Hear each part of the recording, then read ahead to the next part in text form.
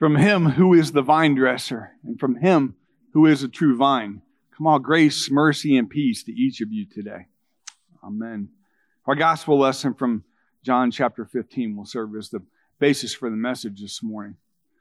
How many of you out there like wine? What? Nobody's hand goes, nobody. Am I the only one that likes wine? Just kidding.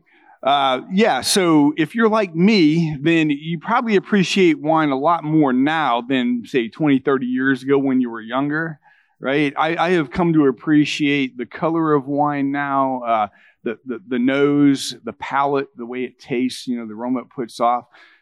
But more importantly, I've really come to appreciate the vineyard itself, more so than the wine. Vineyards are beautiful. If you've ever been to a vineyard and you drive by and you see rows and rows of grapevines out there and how neatly it's tended to and whatnot. And I don't know if you've ever been to a vineyard, but I've been to one in Virginia and North Carolina, out in Sonoma, California. I've even been to one in Italy. I've been to one here in Florida, if you can believe that. Yeah, we actually have a couple of vineyards here in Florida. The old muscadine grape, if you know what muscadine wine is. But the process of making the wine and how much effort and care goes into the vineyard says a lot about the success of the wine itself. Now, these vineyards didn't get that way on their own, did they? They didn't all of a sudden just decide to line themselves up in rows and bear fruit, right, and produce it all by themselves. They had to have somebody that took care of it for them. That's the vineyard worker, the vineyard owner, the vineyard dresser, the vine dresser, so to speak. And of course, there's a whole bunch of varieties of wines that are out there. And the quality of the wine obviously is oftentimes reflected in the price that we pay at the cashier. But the grapes are all dependent on various factors. And at the end of the day, the vineyard's success is all dependent on the vine dresser. And in our gospel lesson from John 15 today, Jesus kind of invokes this imagery of a vine and a vine dresser as he speaks about the relationship between him and his disciples. The vine's not a new concept when Jesus starts speaking about it here. It's been used all throughout the Hebrew Bible, and it's used to convey that relationship between God and his people, to both convey the love and the judgment of God.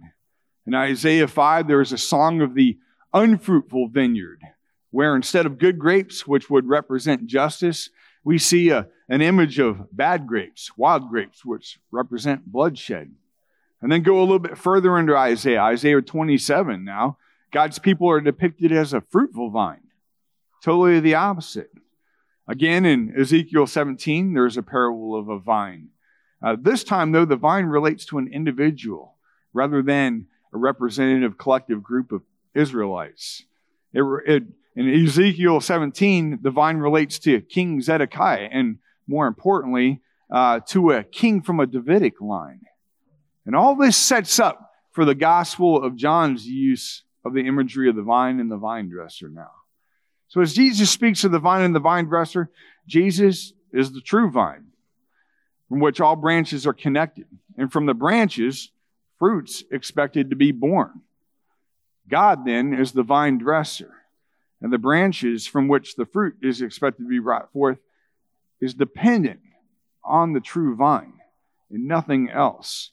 The branches don't bear fruit apart from the vine. Or should I say, the branches don't produce good fruit apart from the vine. They can certainly produce sour fruit or no fruit at all. Now, the key word in this passage is abide. And I want you to think about what abide means, because it's got a couple different meanings which really relates to what we're seeing here in this passage. Abide can mean to accept, obey, or act in accordance with. But abide can also mean to live or dwell within. So think about that here. Jesus says, abide in me, and I in you. As a branch can't bear fruit by itself unless it abides in the vine, neither can you unless you abide in me. I am the vine, you are the branches. Whoever abides in me and I in him, he it is that bears much fruit, for apart from me you can do nothing. As branches, We're supposed to be abiding in the vine that is Christ Jesus, obeying his commands, accepting his teachings, and living in accordance with the way, the truth, and the life. Christ, as the vine, then, lives in us and dwells in us and stirs us into action. But we are dependent on Christ as the true vine.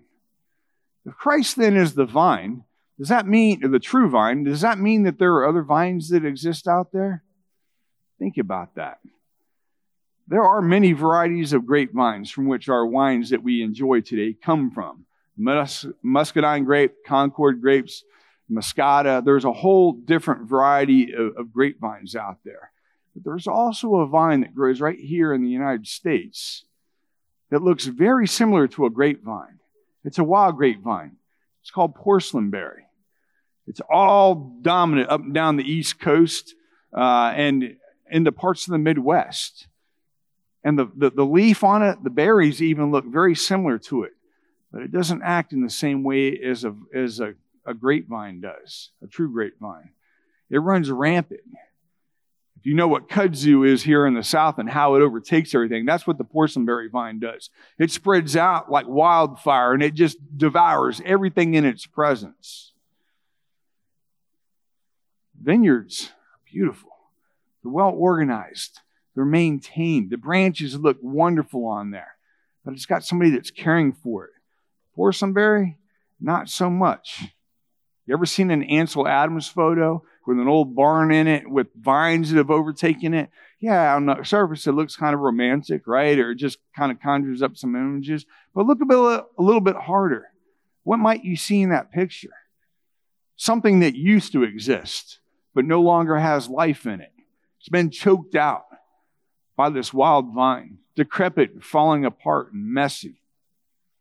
Just as there are vines in nature that are destructive and invasive and seem appealing, there are so-called vines that seek to destruct us spiritually, invading our lives and choking us out. They creep up in our lives and intertwine with the branches and seek to have us abide with it. Money, drugs, individualism, self-reliance, backbiting, gossiping, relying on our own beliefs. There are even some people out here that take different belief systems and mingle them together because they think that's what's going to bring them happiness in this life, give them meaning.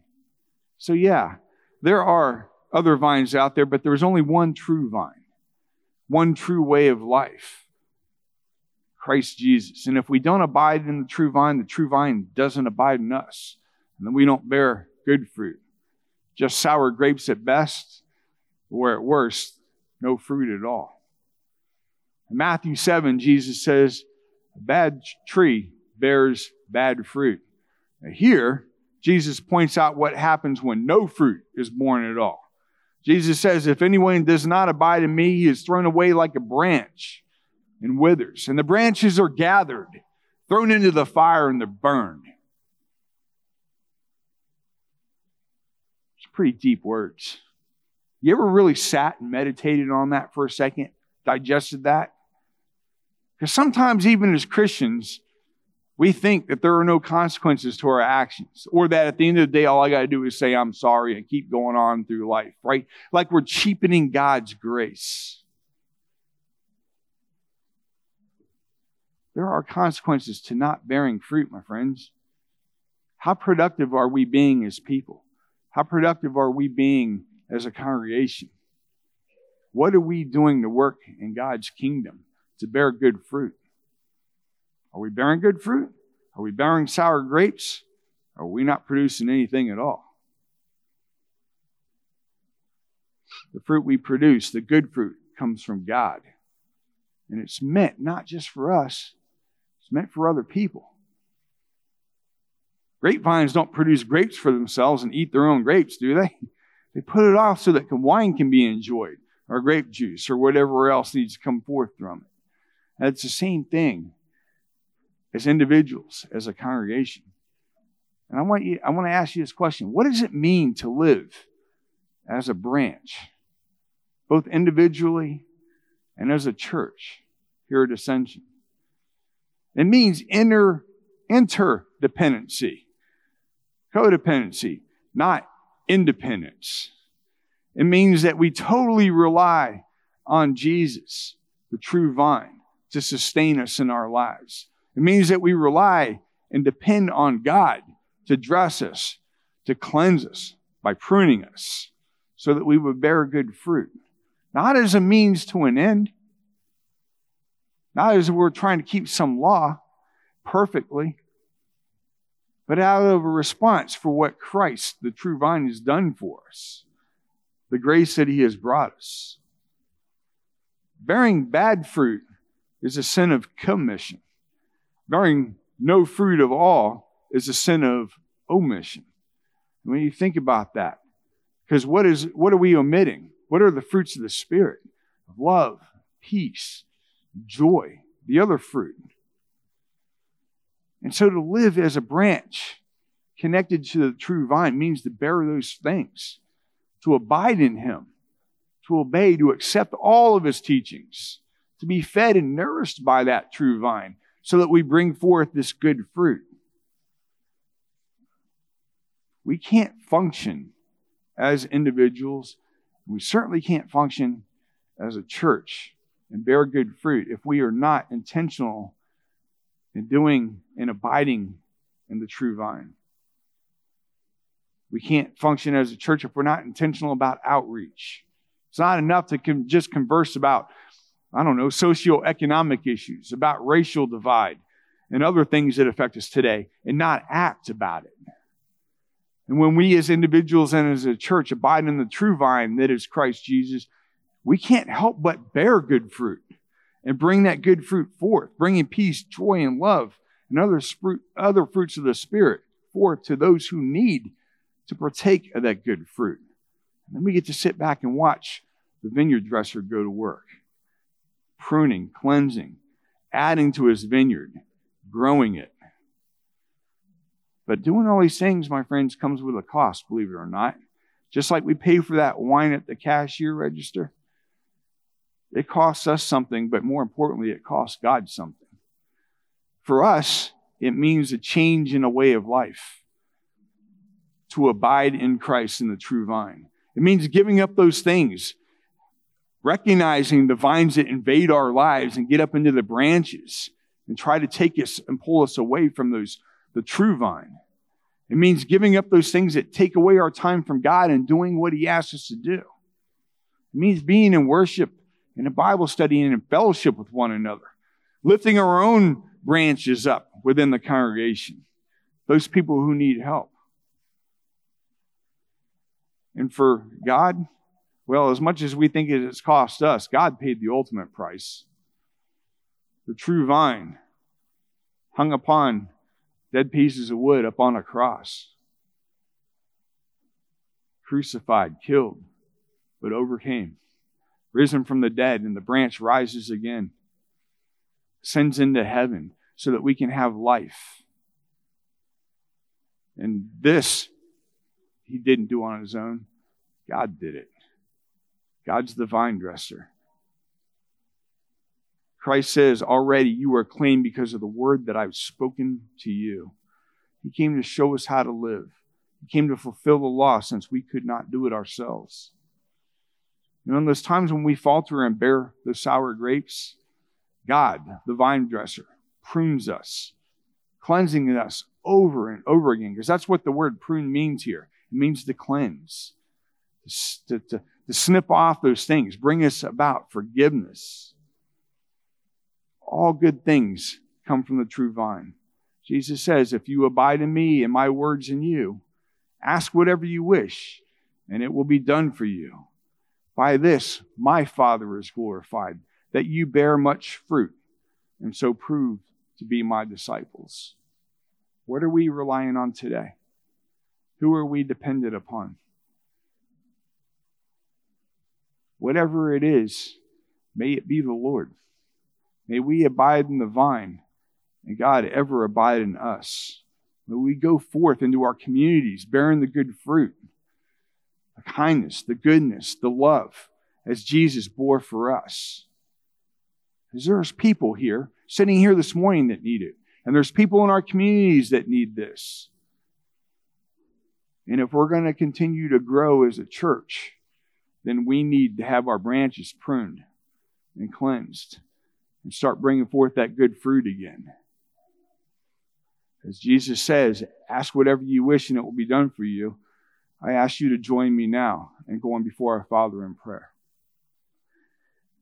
Heavenly Father, you are the vine dresser. Your Son is the true vine and we are the branches. We pray that you would prune us ever, Father, that we would ever abide in you and that you would abide in us, that you would fill us with the Holy Spirit and cause us to bear good fruit, going out and giving that fruit to the communities and the society that so desperately needs it, so that they can be planted in your vineyard as we have been planted in your vineyard. And may all that we do, Father, ever glorify you. In Jesus' name, amen.